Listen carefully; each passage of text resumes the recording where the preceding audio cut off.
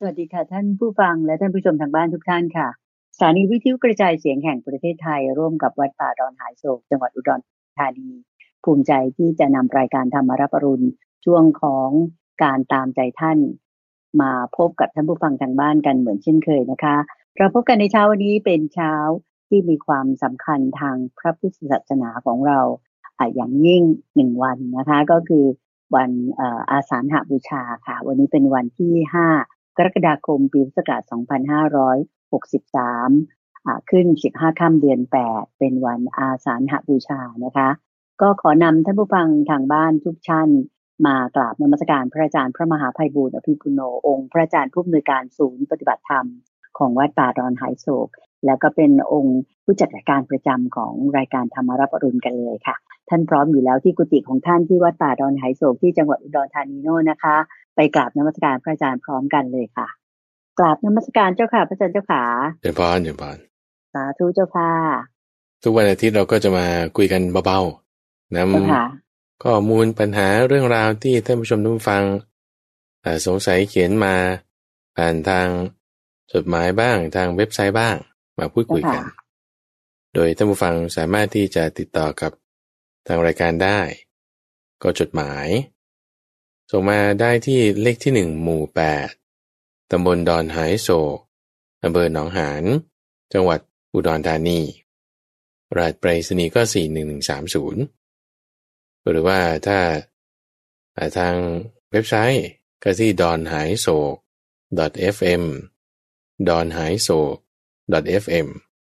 สามารถส่งมาได้ที่นั่นโดยคำถามนี้ก็จะเป็นเรื่องราวอะไรก็ได้บางทีบางคนก็แบ่งปันเรื่องราวนั้นเรื่องราวนี้หรือบางทีเป็นคำถามเกี่ยวกับเรื่องการปฏิบัติคำถามเกี่ยวกับเรื่องหัวข้อแม่บทหรืออาจจะมี request ก็ได้ว่าอยากจะฟังเรื่องราวต่างๆอย่างใดๆก็ติดต่อกับทางรายการได้ถ้าเป็นคำถามเรื่องนี้ก็จะมาพูดคุยกับคุณเตือนใจให้ฟังกันในวันอาทิตย์เจ้าค่ะเดี๋ยววันนี้ก็สืบเนื่องจากว่าเป็นวันอาสาฬหบูชาพรุ่งนี้ก็จะเข้าพรรษาแล้วคุณเตือนใจที่วัดป่าดอนไหโศกเราก็มีพระจำพรรษาอยู่ประมาณ10 กว่ารูปแต่17 รูปนะแล้วก็มีสามเณรอีก2เจ้าค่ะในเรื่องราวของอาสาฬหะที่เป็นวันสำคัญทางพระพุทธศาสนามาก็เลยอยากจะใช้เวลานี้สักนิดนึงเพื่อที่จะอย่างน้อยเป็นต้นวันเป็นเริ่มวันเนี่ยอธิบายให้ท่านผู้ชมท่านผู้ฟังได้เห็นความสำคัญของในวันนี้เมื่อตอนที่พระพุทธเจ้ายังมีพระชนอยู่ในปีแรกของการประกาศศาสนาเนี่ยวันนี้สำคัญมากเลยเป็นวันที่เกี่ยวข้องกันกับคือถ้าจะนับในวันสำคัญทางพระพุทธศาสนาทั้งหมดเนาะที่ว่าเขาก็จะมีวันอะไรบ้างล่ะคุณเดือนใจวิสาขบูชาแล้วก็อาสาฬหมาฆะวันเนี้ยเป็นวันที่เป็นหนึ่งใน4 สถานที่ที่พระพุทธเจ้าให้ไปประกาศไว้ว่าเป็นสังเวชนียสถาน4ถ้าพูดถึงสังเวชนียสถาน4คือที่ประสูติตรัสรู้ปรินิพพานใช่ไหมนี่คือในวันเดียวกันคือวันวิสาขบูชาแต่ว่าไอ้ข้อที่4ที่ว่าสถานที่แสดงธรรมจักรนี่แหละคือจึงมาเป็นอยู่ในวันนี้อาสาฬหบูชาเป็นวันที่พระพุทธเจ้าได้หมุนกงล้อแห่งธรรมะหมุนกงล้อแห่งธรรมะที่หมุนไปแล้วเนี่ยประกาศไปแล้วคือการแสดงธรรมเนี่ยชนิดที่คนอื่นคัดง้างต้านทานให้หวนกลับหมุนกลับไม่ได้ก็จึงเรียกว่าเป็นอนุตรังธรรมจักกังปวัตติตังคือการประกาศธรรมะชนิดที่ไม่มีอะไรอื่นยิ่งไปกว่ายังไงนะคือผู้อื่นจะคัดง้างหมุนให้ไปทางอื่นไม่ได้นี่นะตรงนี้ยังไงที่ว่าไม่ได้คนอื่นจะมาคัดง้างไม่ได้ทำไมยังไงไม่ได้ถ้าจะมีคนบอกว่าทุกเนี่ยขันธ์5เนี่ยไม่ใช่ทุกเนี่ยคือเขาจะไม่ได้โอเคก็คือมันจะให้ขันธ์5เป็นสุขเนี่ยมันไม่ใช่โอเคอันนี้คือข้อที่1 ข้อที่สองจะบอกว่าถ้าเหตุเกิดทุกข์เนี่ยจะไม่ใช่ตัณหาหรืออย่างอื่นจะมาเป็นเหตุเกิดทุกข์เช่นคนนั้นบันดาลคนนี้บันดาลแล้วก็ทุกข์ก็เกิดเนี่ยอันนั้นไม่ใช่อันนั้นไม่ใช่แต่สิ่งที่จะเหตุเกิดทุกข์ก็คือตัณหาเท่านั้นจะให้ตัณหาเป็นเหตุเกิดสุขมันไม่ใช่ฟังแล้วไม่เข้าท่าด้วยแต่จะให้หมุนไปทางนั้นเนี่ยไม่ได้คุณต้องมี passion คุณจะประสบความสำเร็จไม่ได้คุณจะไม่สำเร็จเป็นก็เลยเป็นของลวงเฉยๆถ้าจะได้อะไรสำเร็จมาก็ตามความดับไม่เหลือของทุกข์ก็ต้องความดับไม่เหลือของตัณหาหรือว่าความดับไม่เหลือของขันธ์ห้าไม่ใช่ว่าคุณจะดับไม่เหลือของทุกข์คุณก็จะดับเฉพาะทุกขเวทนาหรือจะได้สิ่งที่น่าพอใจแล้วก็จะทุกข์ก็จะดับไปพอไม่ได้สิ่งที่ไม่น่าพอใจแล้วทุกข์ก็จะไม่มีอย่างเงี้ยนะคือถ้าได้สิ่งที่ไม่น่าพอใจก็ไปถ้าได้สิ่งที่น่าพอใจไม่ได้สิ่งที่ไม่น่าพอใจที่ว่าทุกข์จะดับไปเนี่ยมันไม่ใช่คุณจะอธิบายอย่างนั้นเนี่ยมันไม่ได้แล้วก็ทางที่จะให้ถึงความดับไม่เหลือของทุกข์ถ้าคุณจะพูดถึงเรื่องคุณต้องมีแพชชั่นคุณต้องเป็นทางอื่นที่มันไม่ใช่มรรคแปดเนี่ยคุณพูดผิดแล้วคุณจะหมุนไปทางนั้นให้ไปอย่างอื่นเนี่ยมันจะไม่ถูกนะทีนี้พอไปไม่ถูกทางไปไม่ถูกทางทางนั้นจะเป็นทางวนทางนั้นจะเป็นทางอ้อมทางนั้นจะไม่ใช่ทางตรงทางนั้นจะเป็นทางตันทางนั้นจะเป็นทางลำบากทางนั้นจะเป็นทางที่แคบอัตคัดแล้วก็ไม่มีที่ไปสุดท้ายก็จะแบบวนกลับมาที่เดิมเพราะมันเป็นทางตันทางอื่นที่ว่านั้นแต่ทางที่ว่าจะต้องเป็นทางสายกลางลอดออกจากพวกนี้ไปได้ไม่หาไปสิ่งสุดโต่งสองอย่างนั่นก็ต้องเป็นอริยมรรคมีองค์แปดเป็นทางที่ประกอบด้วยองค์ประกอบอันประเสริฐแปดอย่างนี้นั่นเองถึงจะเรียกว่าหมุนมาทางเนี้ยมันจะได้แล้วพอรายละเอียดมันเยอะในหัวข้อที่ว่าอาสาฬหบูชาเอาเป็นวันที่จะมาระลึกถึงวันเพ็ญในเดือนที่พระอาจารย์เสวยฤกษ์อาสาฬหะก็เลยอาจจะมานึกถึงความสำคัญในวันนี้ต้องนึกถึงเรื่องอริยสัจสี่นึกถึงเรื่องการแสดงธรรมจักรก็เลยต้องพูดถึงว่าให้หมุนคัดง้างไปทางอื่นไม่ได้ต้องทำความเข้าใจรายละเอียดก็จะมีในข้อแรกเบื้องต้นนิทานนิทานก่อนที่พระพุทธเจ้าจะมาแสดงธรรมจักรกับวัตนสูตรเนี่ยท่านก็ต้องตรัสรู้ก่อนการตรัสรู้นั่นก็อยู่ในเดือน6โอเคนะแล้วพอตรัสรู้แล้วก็มาในเดือน8ที่มาแสดงธรรมนะหลังจากแสดงธรรมแล้วก็ไปเดือน3พวก83ที่จะเป็นการประชุมสงฆ์ 1,250 รูปทีนี้ในช่วงนี่แหละเดือน8นี่แหละที่ว่ามักจะมาตกในเดือนกรกฎาหรือบางทีก็จะเป็นปลายเดือนต้นเดือนอยู่ที่ว่าเป็นเดือน8หนเดียวหรือ2หนในแต่ละปีก็จะมีความแตกต่างกันไปทีนี้ว่าการที่พระพุทธเจ้าจะมาแสดงธรรมเนี่ย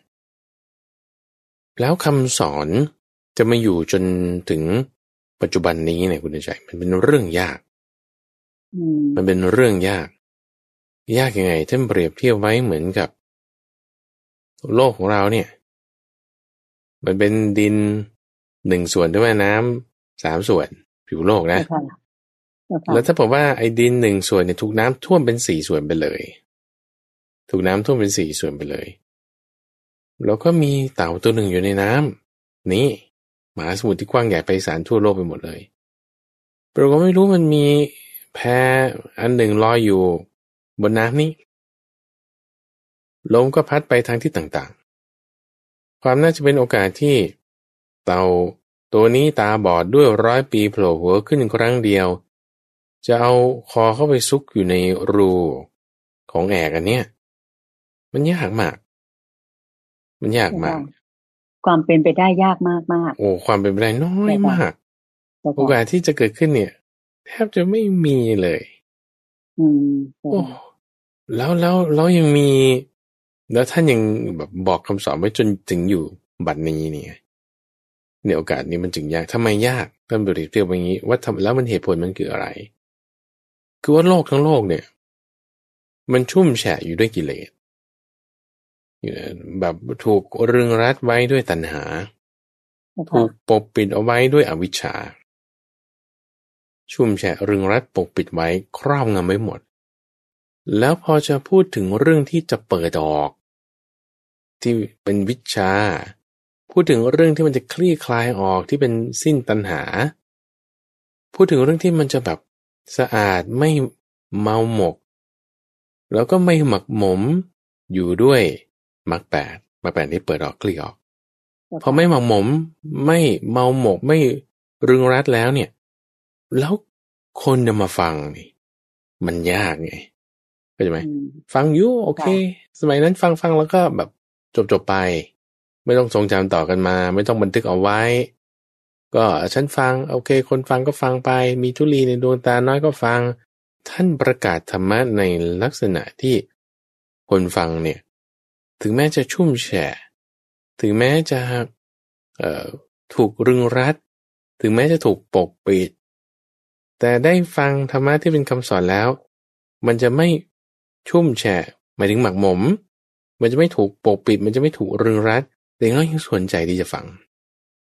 คือมันจึงทวนกระแสอย่างมากการกำหนดบทเพียรชนะต้องดีมากมันต้องสามารถสอนคนที่ไม่ใช่แค่ว่าเดี๋ยวเรื่องคำพูดแต่ต้องให้เขาได้เห็นผลข้อนั้นจริงๆเนี่ยโอ้มันจึงยากมากก็มันจึงยากมาโอกาสที่จะเป็นไปได้เนี่ยน้อยมากถึงแม้พระพุทธเจ้าบางรูปบางองค์บางท่านเนี่ยอย่างเช่นพระพุทธเจ้าวิปัสสีเป็นต้นตรัสรู้อนุตตรสัมมาสัมพุทธญาณก็จริงบอกสอนสาวกอะไรต่างๆก็จริงแต่คำสอนไม่ได้ตั้งอยู่นานหลังจากพระพุทธเจ้าปรินิพพานไปแล้วไม่กี่ร้อยปีคำสอนก็หมดไปแม้แต่ในอินเดียนี้ก็ตามเหมือนกันในสมัยของพระพุทธเจ้าโคดมเราเนี่ยนะที่ว่าคำสอนก็หมดไปจากประเทศอินเดียโดยที่ไม่ถึง1,000 ปีด้วยซ้ำประมาณ800 ปีคำสอนนั้นก็คือมีอยู่แต่ว่ามันเพี้ยนเปลี่ยนแปลงเป็นในทางอื่นก็จึงเป็นจุดนี้แหละที่ว่าแม้แต่พระพุทธเจ้าองค์อื่นๆคำสอนท่านไม่ได้อยู่นานแต่ว่าพระพุทธเจ้าองค์นี้คำสอนท่านอยู่นานโอเคนะก็จึงเป็นเหตุที่ว่าโอ้โหมันน่าสะใจมากน่าที่จะระลึกถึงมากนี่คือจุดที่ว่าแล้วยังไงก็หนึ่งยากมากใช่ไหมแต่เกิดได้แล้วสองไอ้จุดที่จะเกิดเนี่ยที่ว่ายากมากในความที่ว่าจะมาประกาศเนี่ยแม้แต่ผู้ที่จะมาฟังคำสอนก็ยังหายากในตอนแรกวันแรกที่จะคิดว่าใครนอกจะสามารถที่จะฟังธรรมนี้ได้เข้าใจได้ที่จะรู้ได้ฉับไวไม่นานทำไมถึงต้องเป็นอย่างนั้นก่อนสมมติว่าคุณเตือนใจมี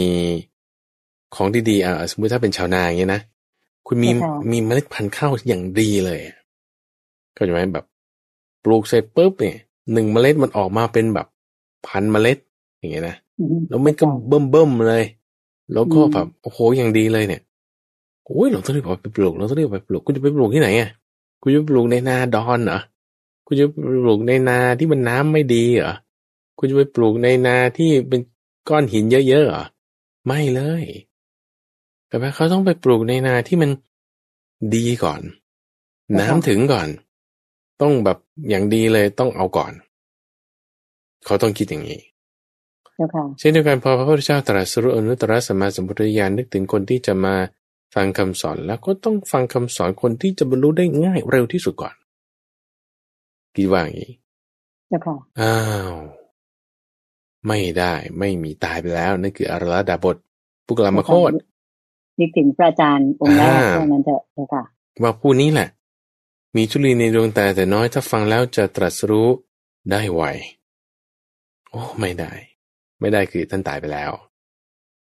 เอางั้นอุทกาผู้รามบุตรล่ะก็ตายไปแล้วโอ้แย่เลยทำไงเอาก็จึงระลึกถึงภิกษุปัญจวัคคีย์ขึ้นมาภิกษุทั้ง5ขึ้นมาก็จึงเป็นเหตุที่ว่าก็เวลาจะเดินทางไปก็ไม่ใช่ว่าอยู่แถวนั้นแล้วเพราะว่าไปที่อื่นแล้วก็ต้องเดินทางต่อไปอีกอย่างเงี้ยก็มันก็ต้องมีอุปสรรคในการที่จะ ให้ได้มีคำสอนต่อมาถึงเราเนี่ยมันอุปสรรคมันเยอะ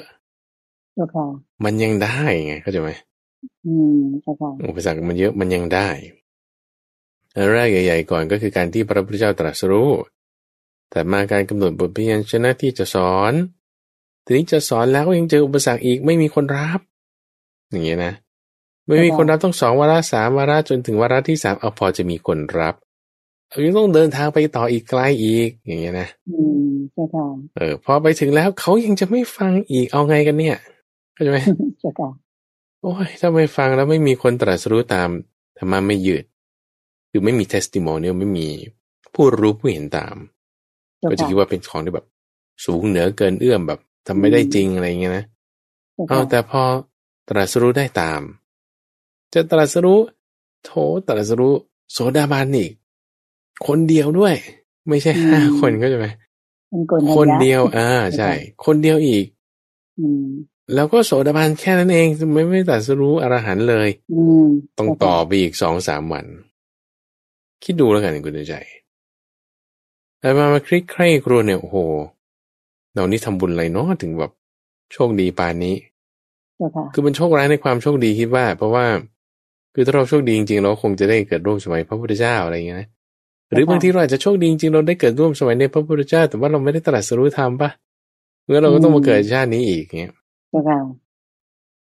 ทีนี้พอเรามาเกิดชาตินี้โอ้โหมันเรายังได้ไงเข้าใจไหมโชคดีในความโชคร้ายก็ว่าได้ว่าเราไม่ได้เจอพระพุทธเจ้าก็จริงแต่ว่าแหมยังโชคดีที่ว่ายังไม่หลุดเลยนะมีคำสอนของพระองค์ท่านยังอยู่เนี่ยแล้ววันนี้เรายังไม่ตายยังสามารถที่จะมาเหตุปัจจัยความตายก็ยังจะมีมากเนี่ยแล้วเรายังไม่ตายคิดดูแล้วกันโอกาสที่จะมาเกิดเป็นมนุษย์นี่มันยากมากเกิดแล้วก็ตายง่ายด้วยเชื้ออะไรเข้าปอดนิดหน่อยก็ไอคอกแคก3 วันตายอย่างเงี้ยโอ้ไม่ได้เหตุปัจจัยความตายมีมากเรายังไม่ตายคิดดูแล้วกันแล้วเรายังได้มาฟังเทศฟังธรรมรายการมีตั้งเป็น100เป็นพันทำไมคุณจะมาฟังรายการนี้แล้วคุณยังได้ฟังแล้วคุณยังได้ครบทบทวนใคร่ครวญเนื้อหาเนี่ยโอ้มันยากมากคุณใจมันยากมากคือฟลุกเกิดขึ้นยังว่าง่ายกว่านี่นะแต่ว่ามันก็ยังเกิดขึ้นแล้วคิดดูแล้วกันยังเกิดขึ้นแล้วในความที่ว่ามีคำสอนของพระพุทธเจ้าในเรื่องของอริยสัจสี่ทีนี้1ยากในเรื่องผู้สอนใช่ไหมกว่าจะมาสอนได้เนี่ยมันก็จะมีถึงเนี่ยก็จึงยากปานนี้แล้วเนี่ยและคำสอนนั้นคืออะไรนี่เราจะมาลงในรายละเอียดกันสักหน่อยนึงเจ้าค่ะดีเจ้าค่ะก็คือเรื่องอริยสัจสี่เรื่องอริยสัจสี่นึกบางทีก็ใจหายคือใจว่าโอ้ยเราแบบเรารอดแล้วคือหมายว่าเราได้โอกาสนี้แล้วเข้าใจไหมแล้วคุณอย่าปล่อยโอกาสนี้ไปเลยทีเดียวนะคุณต้องทำความเข้าใจในอริยสัจสี่ให้ได้จริงๆนะมันไม่ใช่ง่ายๆไม่ใช่ง่ายๆที่เราจะได้มาแล้วพอเราได้มาแล้วหมายถึงว่าคุณจะได้มาฟังทำเรื่องอริยสัจสี่แล้วเนี่ยคุณต้องแบบประคบประหงมประคับประคองคอยสอดส่องดูแลเอาใจใส่อย่างดีเลยดีนี่ยังไงดีก็แบ่งเป็น4 กองคือตัวทุกข์ตัวเหตุเกิดทุกข์ความดับไม่เหลือของทุกข์แล้วก็ทางดำเนินถึงความดับไม่เหลือของทุกข์นั่นคือตัวทุกข์เหตุเกิดทุกข์ความดับไม่เหลือของทุกข์แล้วก็ทางดำเนินให้ถึงความดับไม่เหลือของทุกข์4 อย่างนี้จะเป็นตัวที่พูดถึงคำสอนนี้คืออริยสัจสี่ตัวทุกข์คืออะไรทุกข์คือความเกิดเป็นทุกข์ความแก่เป็นทุกข์ความตายเป็นทุกข์ในความโศกความร่ำไรรำพันความทุกข์กายความทุกข์ใจความขับแค้นใจทั้งหลายก็เป็นทุกข์สรุปง่ายๆว่าขันธ์5นั่นแหละมันคือกองทุกข์นี่คือตัวทุกข์หัวข้อกันเหตุเกิดทุกข์คืออะไรเหตุเกิดทุกข์คือตัณหานิใดอันทำความเกิดมาให้เป็นปกติเป็นไปด้วยกับความกำหนัดด้วยอำนาจความเพลินมักเพลินอย่างยิ่งในอารมณ์นั้นๆได้แก่ตัณหาคือการตัณหาคือภพตัณหาคือวิภพ3 อย่างนี้คือตัณหาคือเหตุเกิดทุกข์แล้วความดับไม่เหลือของทุกข์คืออะไรคือความดับไม่เหลือของตัณหาเพราะความจางคลายไปแห่งอวิชชานั้นเถี่ยว แล้วก็จึงจะดับทุกข์ได้ส่วนทางดำเนินให้ถึงความดับไม่เหลือของทุกข์คือหนทางอันประกอบด้วยองค์ประกอบอันประเสริฐ8อย่างแต่แก่สัมมาทิฏฐิสัมมาสังกัปปะสัมมาวาจาสัมมากัมมันตะสัมมาอาชีวะสัมมาวายามะสัมมาสติแล้วก็สัมมาสมาธิเหล่านี้แหละคืออริยสัจสี่บางคนก็ท่องได้ด้วยแล้วบางคนก็ไม่ใช่ว่าครั้งแรกนี้ได้ยินครั้งเดียวไม่ใช่ครั้งนี้ไม่ใช่ครั้งแรกที่คุณได้ยินใช่ปะเอาแล้วทำไมฉันยังไม่บรรลุธรรมแล้วทำไมภิกษุปัญจวัคคีย์ได้ฟังแค่เนี้ยเขาบรรลุธรรมบรรลุโสดาบันอย่างเงี้ยนะเอาเพราะว่าธุลีในดวงตามันมากน้อยไม่เท่ากันคุณใจมันคือมันหนาหรือมันพอกมากหรือมันต้องเขี่ยออกเยอะอะไรเงี้ยมันก็จะไม่เหมือนกันคนเราปัญญาไม่เท่ากันในความที่ว่าบางคนฟังแต่หัวข้อแล้วมันแทงตลอดหมดเลยโอ้เข้าใจเลยตัวนั้นฟังบทสูตรธรรมจักรกับวัตนสูตรไม่ใช่แค่ย่อแค่นี้ยังพูดถึงรอบ3อาการ12ด้วยเจ้าค่ะยังได้เป็นโสดาบันนะแต่ในกรณีท่านพระสารีบุตรกรณีท่านพระสารีบุตรถ้าฟังคาถาเดียว2บรรทัดเดียว2บรรทัดหรือย่อหน้าเดียวบรรลุโสดาบันเหมือนกันเจ้าค่ะเพราะว่าปัญญาคุณไม่เท่ากันไงใช่ไหมภาษาเยธรรมาของท่านพระอัสสชีอย่างเงี้ยฟังแล้วก็พูดถึงว่าทำเราได้เกิดแต่เหตุพระมหาสมณะได้ตรัสความเกิดแห่งนั้นและความดับไปแห่งเหตุนั้นถ้ามีปกติตรัสอย่างนี้พุ่มเลยแบบโสดาบันอย่างเงี้ยเพราะว่าถ้ามีปัญญามากฟังแล้วฟังมือ2ด้วยไม่ใช่ข้อมูลมือ1คุณยังได้บรรลุขั้น1อย่างเงี้ยนะแล้วก็สั้นๆนะก็ปัญญาคนเราไม่เท่ากันทีนี้เราก็ต้องทำความเข้าใจต่อไปว่าหัวข้อที่พูดถึงทุกข์สมุทัยนิโรธมรรคเนี่ยมันยังไงก็คือเป็นความจริงอันประเสริฐความจริงเนี่ยไม่ใช่ของสมมุติคือถ้าเราจะพูดถึงก็ต้องพูดถึงเรื่องของสมมุติแล้วก็เรื่องของความจริงถ้าจะเคยได้พูดถึงกับคุณในใจเรื่องของอนัตตาที่ว่ามันเป็นเรื่องสมมุติสิ่งใดที่เป็นอนัตตาเราต้องสมมุติเรียกขึ้นมาอย่างเช่นสิ่งนี้เราเรียกว่าแก้วเรียกว่ามรรคอย่างนี้เป็นต้นแต่จริงๆมันคืออะไรมันคือดินเหนียวแล้วทำไมคุณเรียกชื่อใหม่ก็สมมุติเรียกอย่างนี้ทำไมเพราะมันเป็นอย่างนี้มันดีไซน์มาอย่างนี้มันใส่น้ำได้เขาก็เลยเรียกว่าถ้วยอย่างนี้เป็นต้นแก้วอย่างนี้เป็นต้นแต่จริงๆมันคืออะไรมันคือดินเหนียวไอ้ความที่ว่าคุณต้องสมมุติเรียกเนี่ยมันจริงสมมุติมันไม่ใช่ความจริงแล้วความจริงมันคืออะไรความจริงคือสัจจะที่เราพูดถึงนี้สัจจะ truth ความจริงไม่ใช่ความจริงธรรมดาแต่ความจริงอันประเสริฐเขาจะเรียกว่าอริยสัจความจริงอันประเสริฐแต่ประเสริฐยังไงแล้วความจริงทั่วๆไปมันเป็นยังไงความจริงทั่วๆไปเนี่ยมันไม่ได้ให้ประเสริฐไงมันให้แบบว่าไปในทางต่ำบ้างไปในทางไม่ดีบ้างมันไม่ใช่ของจริงแล้วมาเลเบลว่าเป็นความจริงมันก็ไม่ประเสริฐละโอเคแล้วความจริงอันประเสริฐมันเป็นยังไงก็ความจริงอันประเสริฐเรื่องทุกข์ความจริงอันประเสริฐยังไงนะทุกข์สมุทัยนิโรธมรรคไงก็พูดถึงความจริงที่ประเสริฐก็ต้องพูดถึงอริยสัจสี่พูดย่อๆเอาคำเดียวกับอนัตตานั่นคือความจริงที่เป็นความจริงมันเป็นอนัตตาอันไหนนะยังไงนะรายละเอียดเป็นยังไงนะก็อริยสัจสี่คือความจริงบางทีไม่เห็นเข้าใจเลยเงินต้องพูดถึงอริยมรรคมีองค์8เพราะถ้าพูดถึงอริยมรรคมีองค์8เป็นความจริงอันประเสริฐหนึ่งในนั้นก็จะทำให้คุณมีความเข้าใจในข้อที่ว่ามันประเสริฐยังไงได้เจ้าค่ะโอเคทีนี้ในเรื่องคำสอนอริยสัจสี่เนี่ยสำคัญมากเลยเป็นเรื่องที่เราต้องทบทวนอยู่เป็นประจำท่องแล้วจำได้ยังต้องท่องอีกแล้วก็พยายามให้มันลึกซึ้งลงไปเพราะมันไม่ใช่แค่รอบเดียวมันต้อง3 รอบอย่างน้อยความจริงประเสริฐเรื่องทุกข์เรื่องเหตุเกิดทุกข์เรื่องความดับไม่เหลือของทุกข์และทางดำเนินถึงความดับไม่เหลือของทุกข์เนี่ยอันแรกก่อนคุณต้องเข้าใจว่ามันมีความจริงประเสริฐแบบนี้อยู่ถ้าจะแบบเพี้ยนไปมึนๆตึงๆนิดหนึ่งเช่นเราบอกว่า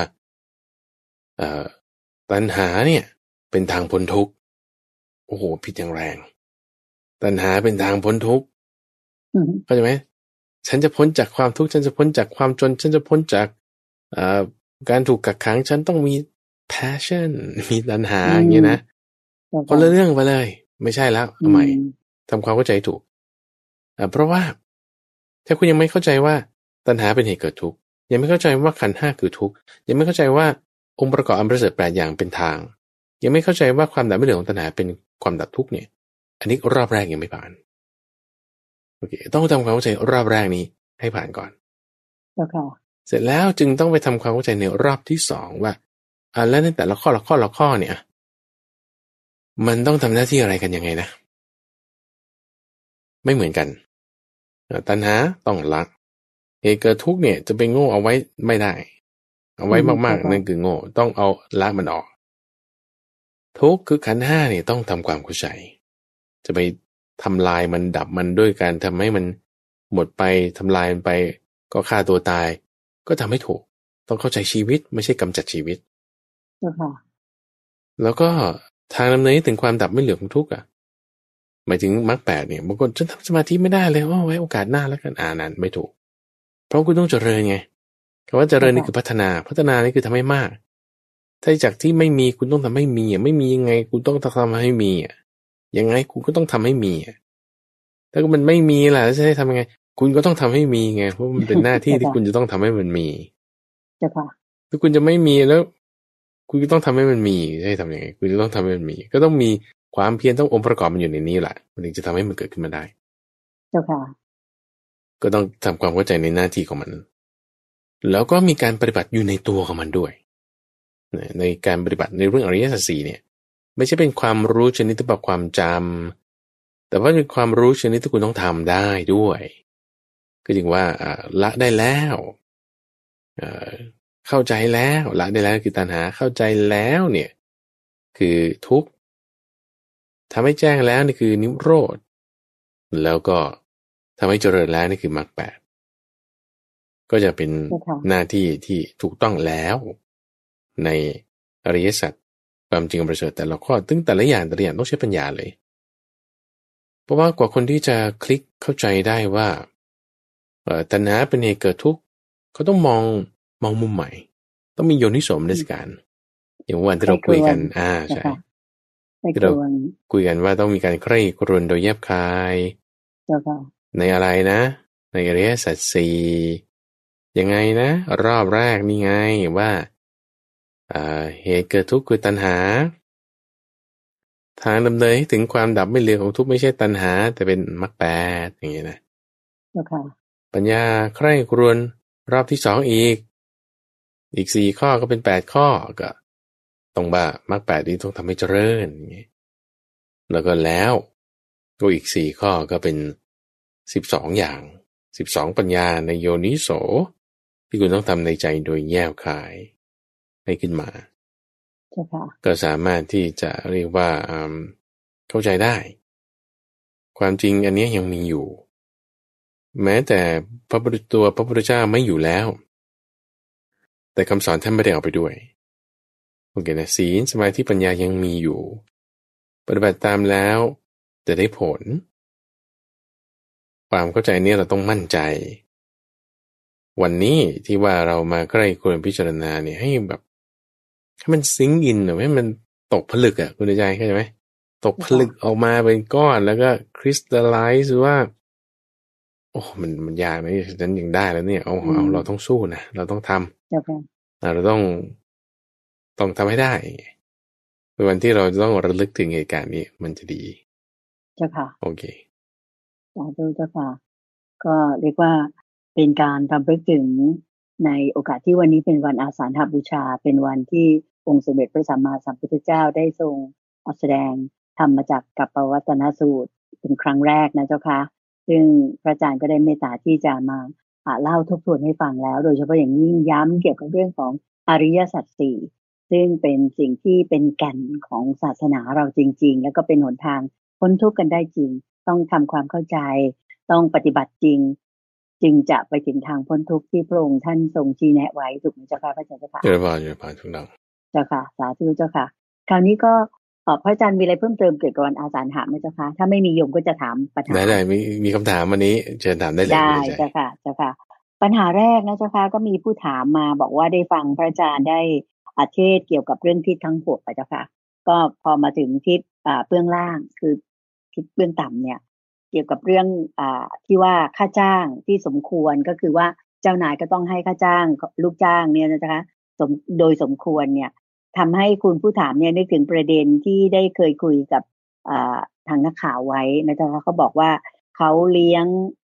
ลูกน้องของเขาโดยการให้ลูกน้องเนี่ยมีหนี้สินอย่างเช่นเรื่องผ่อนบ้านผ่อนรถใช้ของแบรนด์เนมอะไรต่างๆเพราะว่าเจ้าของบริษัทเนี่ยมีความคิดว่าการใส่ความคิดเช่นนี้ไปให้ลูกน้องของเขาเนี่ยจะทำให้ลูกน้องเขาอยู่นานทำงานนานเพราะว่ารู้ว่าจะต้องมีหน้าที่จะต้องผ่อนอะไรต่างๆท่านผู้ถามก็เลยบอกว่าความคิดแบบนี้เจ้าค่ะการสอนแบบนี้เนี่ยเป็นการขัดต่อคำสอนหรือว่าสอดคล้องกับคำสอนในพุทธศาสนาของเราอย่างไรหรือไม่เจ้าค่ะพระอาจารย์เจ้าค่ะสอนให้ชอบมีหนี้สินเจ้าค่ะโอเคนี่มันก็มี2แบบนะคุณใจหนี้ดีก็มีหนี้ไม่ดีก็มีโอเคไหมหนี้ดีกับหนี้ไม่ดีเนี่ยต่างกันยังไงถ้าพูดถึงในทาง finance ในทางการเงินการธนาคารในยุคปัจจุบันของเราเนี่ยเขาพูดถึงหนี้ที่ไม่ดีกับหนี้ที่ดีหนี้ที่ดีนี่คือหมายความว่าลูกหนี้เขายังผ่อนให้เราได้นี่คือหมายว่าคุณเป็นเจ้าหนี้ใช่ปะโอเคแต่ถ้าคุณเป็นเจ้าหนี้แล้วหนี้ไม่ดีคือเขาผ่อนให้คุณไม่ได้เนี่ยไม่ดีละทีถ้าเราเป็นลูกหนี้ใช่ถ้าเราเป็นลูกหนี้ถ้าเราเป็นลูกหนี้ใช่ไหมคือเราไปยืมเงินเขามาเนี่ยดีก็มีไม่ดีก็มีเหมือนกันนะอยู่ที่ว่าคุณเอาเงินไปทำอะไรถ้าสมมติคุณเอาเงินไปแล้วเงินมันงอกเงินมันงอกในลักษณะที่ว่างอกเงินอันนี้หนี้ดีหนี้นี้ดีแต่ถ้าหนี้ที่คุณไปกู้มาแล้วเงินมันไม่งอกเพิ่มแต่ที่คุณไปกู้มาอันนี้หนี้ไม่ดีในทางการเงินการธนาคารเราก็รู้ดูได้อย่างนี้ซึ่งอันเนี้ยหลักการนี้จะสอดคล้องกับคำสอนของพระพุทธเจ้าตรงที่ว่าบางทีเนี่ยเรามี liability เนี่ยหมายถึงหนี้นี่แหละเงินที่คุณไปกู้มาในความที่บางทีเราก็ต้องไปทำอย่างนั้นทำอย่างนี้เพื่อที่จะให้ได้เรียนความรู้แล้วเกิดเป็นผลที่ดีขึ้นมาได้เช่นบางทีคุณต้องไปอยู่กับอาจารย์คุณเสียค่าเรียนหรือไม่ก็บางทีคุณต้องใส่ความเพียรความพยายามอยู่ลำบากบ้างอันนี้คือสิ่งที่คุณใส่ลงไปเนี่ยเพื่อให้มันเกิดผลงอกออกมาเห็นไหมอันนี้คือสิ่งที่ดีในขณะที่บอกว่าอะไรที่เราทำไปแล้วมันเกี่ยวเนื่องด้วยกามแล้วก็ไม่ได้จะเกิดปัญญาไม่ได้จะเป็นความเพียรแต่เป็นความลุ่มหลงเป็นความเพลิดเพลินอันนั้นทำไม่ดีเป็นในลักษณะที่บอกว่าเอากามมาล่อเนี่ยเสียงแบบเนี้ยกลยุทธ์แบบเนี้ยสไตล์แบบเนี้ยมันเป็นสไตล์ของมารเนี่ยจะใช้กามมายึดกุมควบคุมบังคับหัวใจของเราเพราะว่าปัญญามันก็จะน้อยลงลดลงความยึดติดยึดถือก็จะมากขึ้นสูงขึ้นแต่ความที่ว่าคุณเพียรนั่นมันเป็นเพียรที่เป็นมิจฉาวายามะเป็นมิจฉาวายามะเป็นความเพียรไม่ชอบเพราะกิเลสไม่ได้ลดมันก็ไม่ดีเป็นเสียงนี้น่าจะเพิ่มนะเจ้าค่ะกิเลสน่าจะเพิ่มเยอะเลยเพราะฉะนั้นกลยุทธ์วิธีการแบบนี้มันเป็นวิธีการของมารเป็นสไตล์ของมารถ้ามีหัวหน้าแบบนี้ก็เกิดมาว่าไม่ค่อยดีเท่าไหร่เจ้าค่ะทำไมถึงจะให้เราเป็นหนี้อย่างเงี้ยนะแทนที่จะปลดหนี้ให้อย่างเงี้ยทั้งนี้ทั้งนั้นมันก็อย่างที่บาว่าหนี้มันทำอะไรถ้าสมมติว่าให้หนี้แล้วคุณเป็นหนี้คุณเป็นลูกหนี้บริษัทใช่ไหมแต่ว่าให้คุณไปเรียนต่ออย่างเงี้ยฝั่งกต้าแล้วก็มาใช้หนี้ใช้ทุนอย่างเงี้ยนะอย่างงี้ดีก็อย่างคนละประเด็นมันก็ต้องดูเอากาวนี่แหละเป็นตัวแยกได้ง่ายๆอะไรที่ถ้าผมว่ามันแทรกซึมแล้วมีการงอกงามก็ไม่ดีแล้วก็อะไรที่เกิดปัญญาทำให้คลายความยึดถืออันนั้นดีโอเคทีนี้ถ้าเราตกอยู่ในสถานการณ์นี้จะเป็นยังไงคนที่มันจะทำอะไรไปได้อยู่ที่ตัวเราทั้งนั้นแหละคุณใจนึกออกนะสมมติถ้าเราอยู่ในบริษัทที่เจ้านายก็เป็นแบบเนี้ยมันจะส่งอันนั้นอันนี้มาให้ดูเพื่อให้เรากู้เงินนั่นนี่ไอ้ของดีๆหรูๆอะไรอันนี้คือกับดักเป็นกับดักของมารกับดักของมารเราก็อย่าไปตกกับดักของมารซึ่งมันก็จะ ต้องใช้พลังความเพียรต้องสู้ก็จะรอดพ้นไปได้หรือถ้าตกไปแล้วทำยังไงก็พยายามถอนตัวออกถอนตัวออกตอนนี้รู้แล้วว่าอ๋อดีไม่ดีไม่ดีก็มีไม่ดีก็มีนะเอาการเอาปัญญาเป็นตัวแยกเป็นตัวดูเสร็จแล้วพอเรารู้ว่าสถานการณ์เราเป็นยังไงเราก็แก้ไขได้เจ้าค่ะเดี๋ยวสาธุเจ้าค่ะคำถามถัดไปนะเจ้าค่ะก็บอกว่าได้ฟังธรรมะนะเจ้าค่ะที่อธิบายเกี่ยวกับเรื่องของกรรมเก่าคือกายนี้นะเจ้าค่ะอธิบายแบบนี้ทำให้เข้าใจได้กว้างขึ้นจากเดิมที่เข้าใจแค่ว่ากรรมเก่าก็คือกายนี้ก็คือการที่กายเนี่ยได้ก่อตัวขึ้นและพอได้ฟังแบบนี้เลยก็ทำให้ใจกว้างขึ้นด้วยนะเจ้าค่ะก็คิดว่าอ๋อเป็นแบบนี้นี่เองเป็นกรรมใหม่นะเจ้าค่ะกรรมเก่าก็เลยอยากขอกราบนมัสการถามความเข้าใจให้พระอาจารย์ได้เมตตาที่จะชี้แจงให้ฟังในส่วนที่เข้าใจมาเนี่ยว่าถูกหรือเปล่าที่เป็นว่ากายที่เกิดมานี้เนี่ยด้วยเหตุนี้ในปัจจุบันเนี่ยหมายถึงว่าเกิดขึ้นมาเนี่ยมันเป็นกรรมเก่าเจ้าค่ะพระพุทธเจ้าได้พูดถึงว่ากรรมเก่าแต่ว่าคือลักษณะเขาจะวงเล็บว่ากายนี้นี่คือหนังสือในที่ท่านหลวงพ่อพุทธทาสท่านแปลไว้อริยสัจจากพระโอษฐ์พูดว่ากรรมเก่าคือกายนี้เราควรจะเห็นว่าเป็นสิ่งที่มีความไม่เที่ยงแตกสลายได้เป็นเหมือนหัวฝีเป็นเหมือนลูกศรเป็นเหมือนของยืมเขามาเป็นต้นตรงนี้ก็จึงทำให้มีคนเข้าใจว่าอ๋อกายเราเนี่ยคือกรรมเก่าอันนี้ก็ถูกอยู่คุณใจกายของเราเนี่ยเป็นกรรมเก่าที่เกิดขึ้นมาเนี่ยที่เรามาอยู่ตรงนี้ได้ร่างกายเราเป็นแบบนี้ได้เนี่ยไม่เหมือน6 เดือนที่แล้วร่างกายเราวันนี้นะไม่เหมือนสมัยตอนเด็กๆอันนี้จะเห็นได้ชัดเจนเดี๋ยวนี้ใน Facebook เขาก็จะมีบางทีเอา10 ปีย้อนหลังเอาภาพมาเปรียบเทียบกันโหคนละเรื่องเลยใช่ปะไม่เหมือนเดิมไม่เหมือนทำไมเป็นงั้นก็มันไม่เหมือนเดิมไม่ต้องเอา10 ปีเอา6 เดือน6 เดือนก็ยังน้อยไปบางทีเอาคืนนี้กับเมื่อคืนนี้กับวันนี้มันก็เปลี่ยนแปลงไปแล้วมันไม่ใช่เหมือนเดิมกรรมเก่าของเราตอนการของเราตอนนี้คือผลของเมื่อวานนี้เป็นกระแสต่อเนื่องกันมาแต่ที่บางคนก็จะดูล็อกว่ากายเนี่ยหมายถึงว่าชาตินี้ที่คุณเกิดในชาตินี้เป็นกรรมเก่านี่โอเคอันนั้นก็ใช่อยู่อันนั้นก็ใช่อยู่ทั้งนี้ทั้งนั้นลักษณะกระแสที่มันต่อเนื่องกันมาเนี่ยมันณขณะนี้ด้วยเมื่อวานนี้กับวันนี้ก็ด้วยคือไม่ใช่แค่ว่า10 ปีที่แล้วทศวรรษที่แล้วกับทศวรรษนี้10 ปีที่เขาเอารูปมาเปรียบเทียบกันไม่ใช่ว่าชาติที่แล้วกับชาตินี้ไม่ใช่แค่นั้นไงไหมยก resolution ที่คุณจะผ่าแบ่งใบเนี่ยคุณจะเอาขนาดไหนถ้าเป็นชาติหมายถึงการเกิดแบบในชาติที่คุณตั้งตายไปหรือว่าคุณเกิดมาเนี่ยอันนั้นก็ใช่ถ้าคุณจะเอาลักษณะการแบ่งแบบ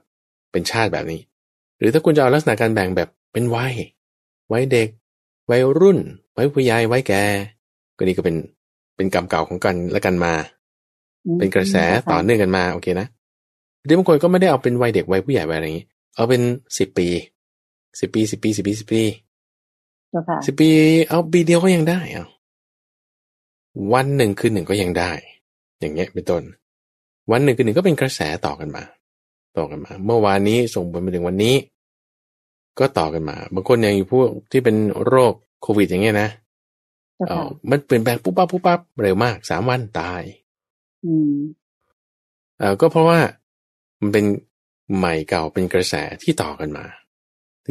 ถ้ากระแสนี้ถูกตัดลงเปลี่ยนแปลงยังไงเมื่อไหร่มันก็เปลี่ยนแปลงไปตามนั้นตรงนี้แหละคือจึงเป็นที่เรียกว่ากรรมใหม่กรรมเก่ากรรมใหม่กรรมเก่ามันก็จะส่งกระแสต่อกันไปเรื่อยๆไม่ใช่เฉพาะ resolution ไหนที่เราดูพิจารณาเอาตรงนั้นด้วยทีนี้กรรมใหม่คืออะไรกรรมใหม่ถ้าจะมาคุยเปรียบเทียบคือต้องคุยเปรียบเทียบกับกรรมเก่าว่าการกระทำคือกรรมใช่ไหมคือเจตนาที่เราทำไปทางกายนี่คือกายกรรมการกระทำคือเจตนาที่เราทำไปทางวาจานี่คือวจีกรรมการกระทำทางเจตนาที่เราทำไปทางใจคือมโนกรรม3 อย่างนี้ทำไปใช่ไหมคุณทำกรรมใหม่ไปเราเรียกว่ากรรมใหม่ที่คุณทำวันนี้เดี๋ยวนี้คุณทำวันนี้เสร็จปุ๊บปึ้งกรรมเนี้ยก็จะมีให้ผลเป็นสุขบ้างเป็นทุกข์บ้างตามแต่ที่คุณทำไปโอเค ถามว่าลักษณะการที่ว่าคุณจะรับรู้ถึงสุขหรือทุกข์ที่กรรมใหม่ทำไปเนี่ยคุณจะรับรู้ได้ไงก็ต้องรับรู้ด้วยใจของเราด้วยใจของเราเสียงผ่านทางหูใช่ไหมรับรู้ด้วยความคิดธรรมารมณ์ผ่านทางใจรับรู้ด้วยสัมผัสผ่านทางกายรับรู้ได้ด้วยพวกนี้แหละอายตนะเพราะไอ้สิ่งที่เรารับรู้เข้ามานั่นน่ะก็คือความที่เรารับรู้ต่ออารมณ์ได้เนี่ยคือกรรมเก่าไงพวกคุณใจกายเพราะกรรมใหม่เนี่ยก็จึงส่งผลไปเป็นกรรมเก่าให้เรารับรู้ถึงความสุขหรือทุกข์ที่คุณทำไปนั้นน่ะได้การที่คุณรับรู้ถึงความสุขหรือทุกข์ที่คุณทำไปนั้นน่ะการรับรู้ได้นั้นน่ะคือกรรมเก่าคุณรับรู้ผ่านทางอะไรนะกายไงเพราะฉะนั้นกายนี่จะเป็นกรรมเก่าไม่เก่าไม่ถึงส่งผลไปเป็นกระแสต่อเนื่องไปและต่อเนื่องไปเรื่อยๆจนกระทั่งเราก็นับว่าเป็น10 ปีนะหรือวัยเด็กวัยรุ่นวัยแก่นะหรือเป็นชาตินะแล้วก็เป็นอะไรที่คุณจะแบบอยู่ที่ว่า resolution ล็อกที่คุณจะไปพิจารณามันระดับไหนเจ้าค่ะก็เป็นใหม่เป็นเก่าเป็นกระแสเลยว่าที่ไม่ได้มีจะจบเลยเพราะมันต่อเนื่องกันไปและต่อเนื่องไปเรื่อยๆตรงนี้อาจจะไม่คนก็เข้าใจไปว่ามันก็จิตดวงเดิมนั่นล่ะใช่ซึ่งมันก็ไม่ใช่หรอกคือหมายถึงว่าทางเทคนิคแล้วมันไม่ใช่ว่าจิตมันเกิดขึ้นดับไปเกิดขึ้นดับไปตลอดวันตลอดคืนอยู่แล้วใช่ไหมแต่ว่าด้วยความที่มันเป็นกระแสต่อเนื่องกันไปแล้วก็เรียกว่ามันเดิมมันแหละคุณเตือนใจวันนี้กับคุณเตือนใจสมัยเด็กก็คุณเตือนใจเดิมมันแหละใช่ไหมเทคนิคอลี่ไม่ใช่แต่ว่าก็คุณเตือนใจเดิมนั่นแหละแต่ว่ามันยังไงล่ะแล้วได้อะไรคือความจริงเราต้องแยกแยะว่าจิตมันก็ไม่ใช่อันเดิมหรอกแต่มันก็ดวงเดิมมันแหละพูดยังไงนะงงหรือเปล่าก็ทำความเข้าใจกันเอาก็ต้องแยกแยะพูดว่าเหมือนแม่น้ำเจ้าพระยาแม่น้ำเจ้าพระยาแม่น้ำโขงก็แม่น้ำเดิมมาแหละแต่ว่ามันไม่เดินแล้วน้ำมันเคลื่อนอยู่ตลอดเวลา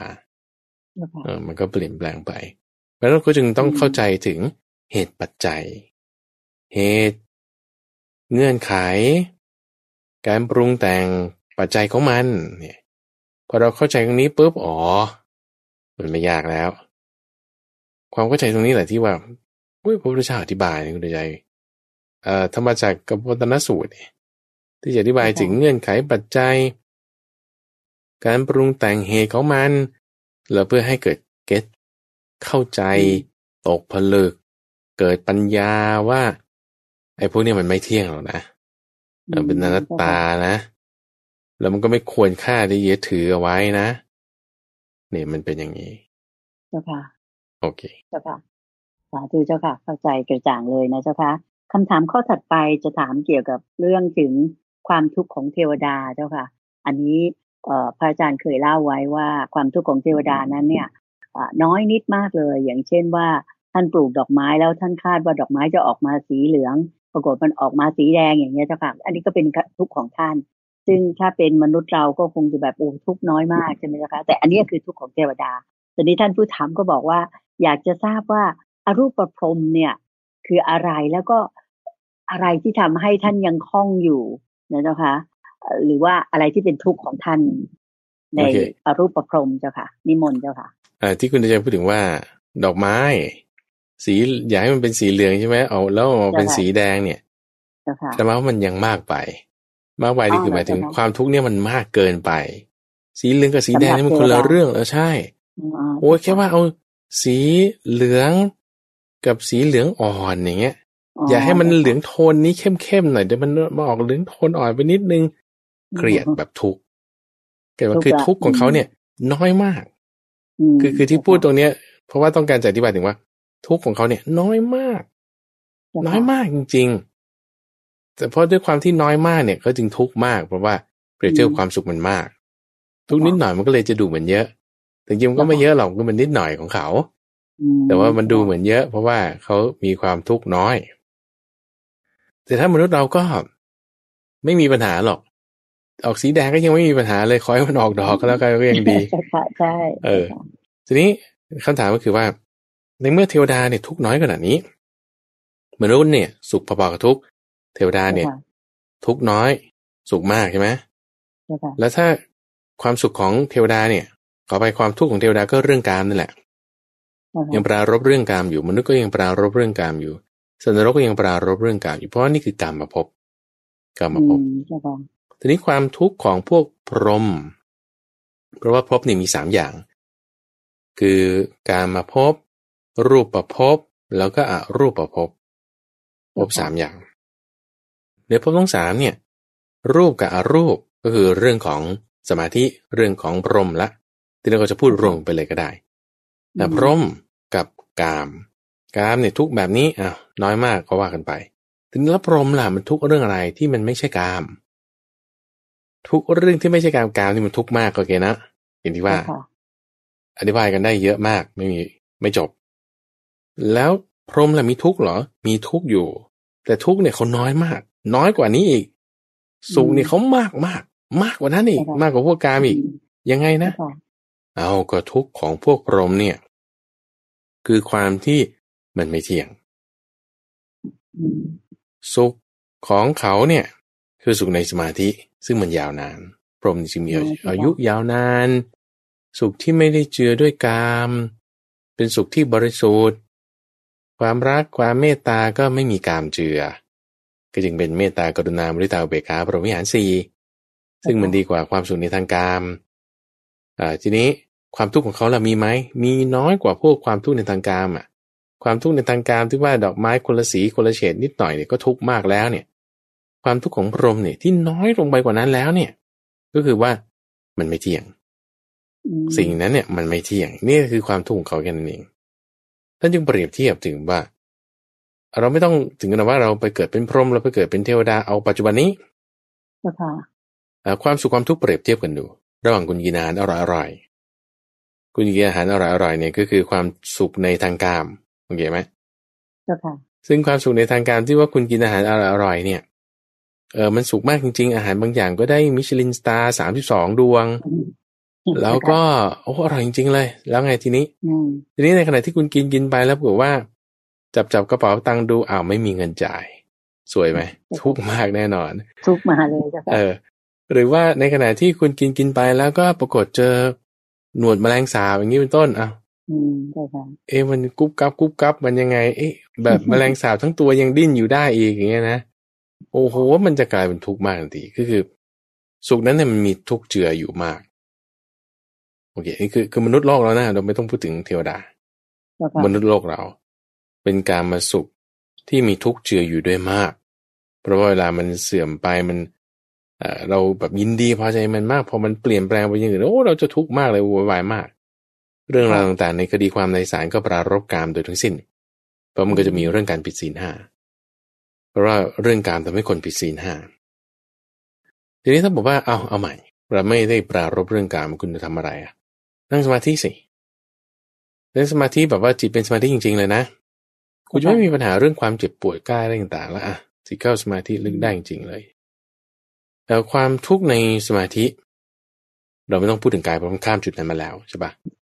ไม่ต้องพูดถึงว่าปวดแขนปวดขาอะไรต่างๆไม่มีละ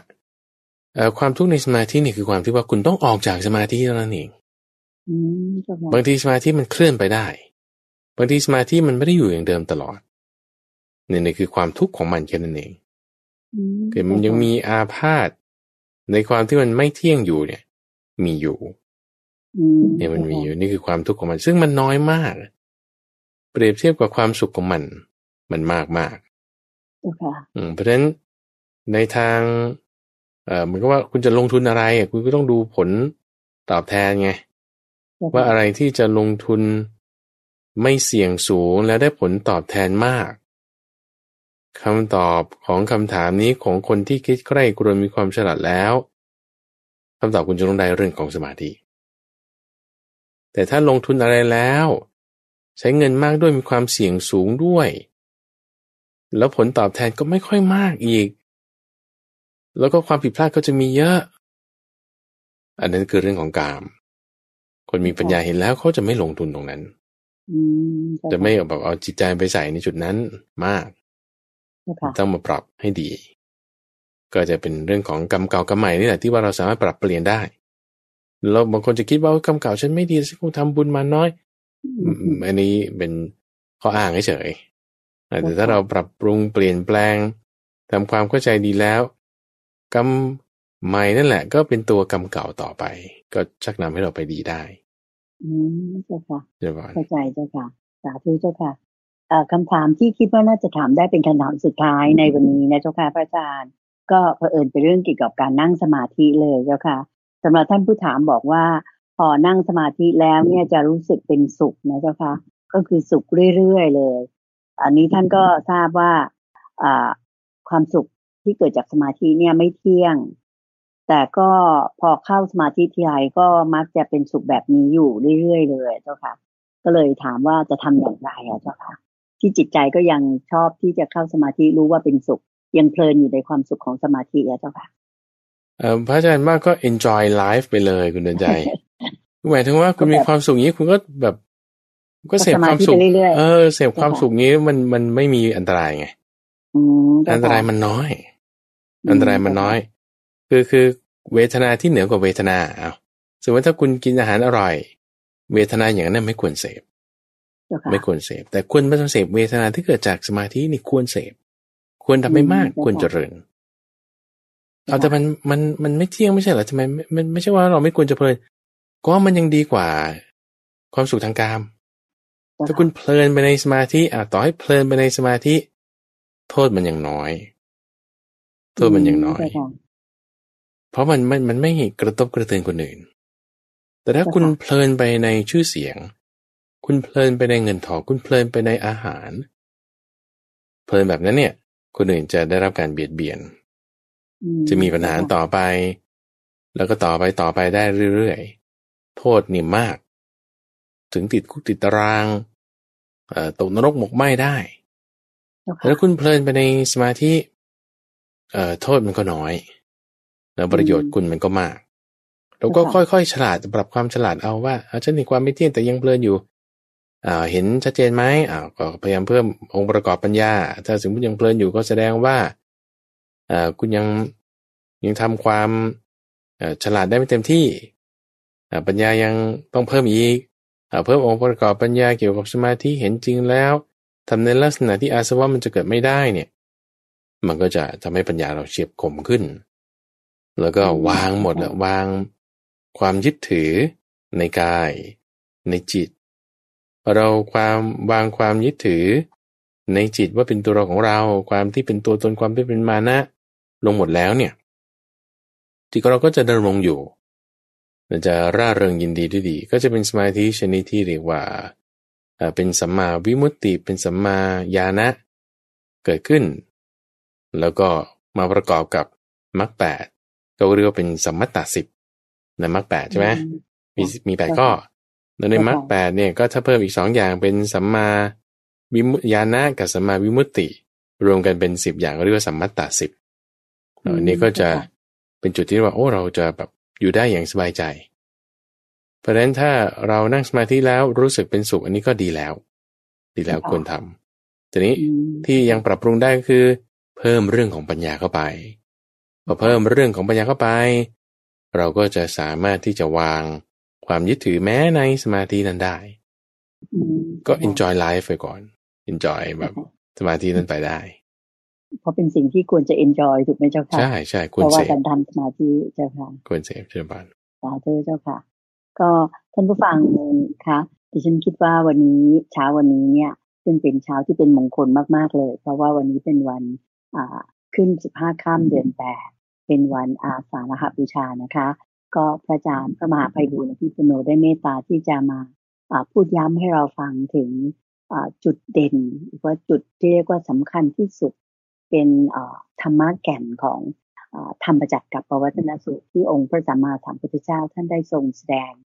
ประกาศธรรมในครั้งแรกมาในช่วงต้นของรายการแล้วก็ได้ตอบปัญหาหลายๆคำถามที่คิดว่าน่าจะเป็นความรู้แล้วก็เป็นประโยชน์แก่ท่านผู้ฟังทางบ้านกันได้เป็นอย่างดีทีเดียวนะคะถึงเวลาที่ดิฉันจะขอนำท่านผู้ฟังทางบ้านกราบขอบพระคุณและกราบนมัสการลาพระอาจารย์พระมหาไพบูลย์อภิปุโนเพียงแค่นี้ค่ะเราจะกลับมาตอบปัญหาตามใจท่านอีกครั้งหนึ่ง ในวันอาทิตย์หน้านะคะตั้งแต่ 5:00 ถึง 6:00 นเหมือนเช่นเคยค่ะสำหรับวันนี้ขอกราบขอบพระคุณพระอาจารย์พระมหาไพบูลย์อภิปุโนและพระเดชพระคุณหลวงพ่อดร.สะอาดทิโตภาโสหรือท่านพระครูสิทธิประภากรท่านเจ้าอาวาสของวัดป่าดอนหายโศกอำเภอหนองหานจังหวัดอุดรธานีเพียงแค่นี้กราบขอบพระคุณและกราบนมัสการลาเจ้าค่ะพระอาจารย์เจ้าค่ะเจริญพรสาธุเจ้าค่ะ